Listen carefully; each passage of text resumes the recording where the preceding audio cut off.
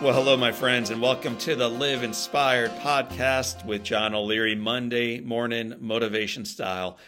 And I'm pretty convinced, in particular after watching the events of last week, my gosh, that we need a little inspiration. We need a little motivation. We need a little truth, and we need a little hope in our lives. And it's my hope as you listen through this podcast and really all of our podcasts, that it inspires you, that it equips you to recognize it is not easy. It is not easy. Life is not easy. But the foundation remains firm. Life remains good. And I believe the best of our journey remains in front of us.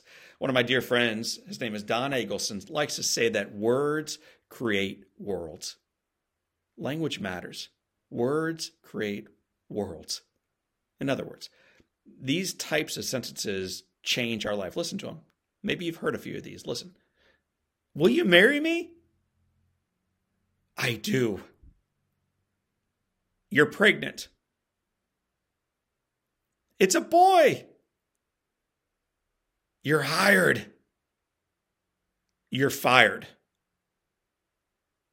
It's cancer. He's gone. He's gone.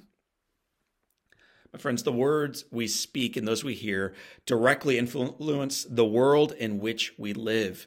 Words are powerful, and last week in our nation's capital, we witnessed yet another reminder. 5 people were killed, dozens were injured, and one of the most sacred spaces in our country was desecrated. Rather than debating the cause of this tragedy, let's instead heed the wisdom from a political voice from our past. On the evening of the tragic assassination of Martin Luther King Jr., riots broke out in nearly every single major United States city, fueled by anger at the murder of the voice for the civil rights movement. Cities around the country burned. More than 2,500 people were injured, and at least 35 were killed. One of the very few cities that remained undamaged, though, was Indianapolis. And one of the reasons given were the words spoken by a presidential candidate. Robert Kennedy was on his way to speak with a mostly black audience in the Indianapolis area when he was made aware of the murder of his friend, Dr. King. They were friends. He was strongly encouraged by a security detail to cancel the event because of the likelihood, and it was highly likely, that a riot would break out once word began to spread. Kennedy ignored their concerns. He approached the microphone and he shared the tragic news with the crowd. Unscripted, meaning he's not reading what the pollsters are saying. He's not reading what someone else has placed in front of him. He's coming from his heart. He delivered one of the most powerful speeches in American history. It is credited with keeping Indianapolis from burning on April 4, 1968. Although delivered more than 5 decades ago, it calls out both the profound divisions we still have as a nation and the hope we still have to come together as a nation. I'm going to read this word for word. Here it is. I have some very sad news for all of you. I think it is sad news for all of our fellow citizens. It is sad for the people who love peace all over the world. The news is that Martin Luther King Jr. was shot. He was killed tonight in Memphis, Tennessee. Martin Luther King Jr. dedicated his life to love and to justice between fellow human beings. He died in the cause of that work. This is a difficult day and a difficult time for the United States.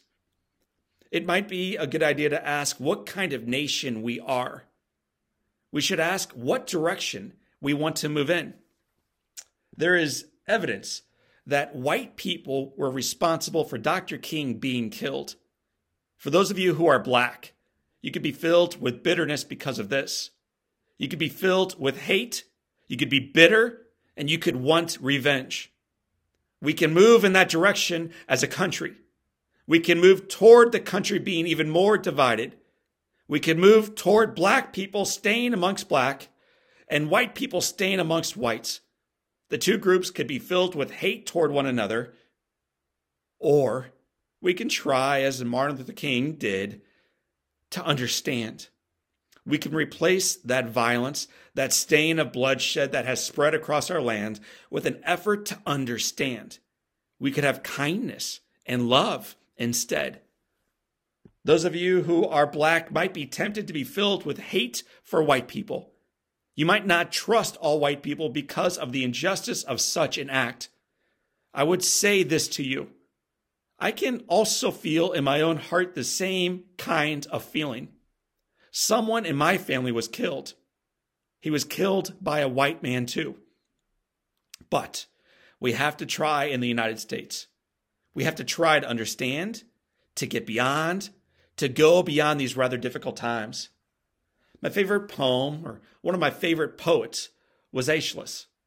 And he once wrote, "Even in our sleep, pain which cannot forget falls drop by drop upon the heart, until, in our own despair, against our will, comes wisdom through the awful grace of God." What we need in the United States is not to be divided. What we need in the United States is not hate. And what we need in the United States is not physical attacks and lawlessness. We need love and wisdom. We need kindness toward one another. We need to have fair treatment under the law of those who still suffer within our country. The same fairness must be there, whether they are white or whether they are black.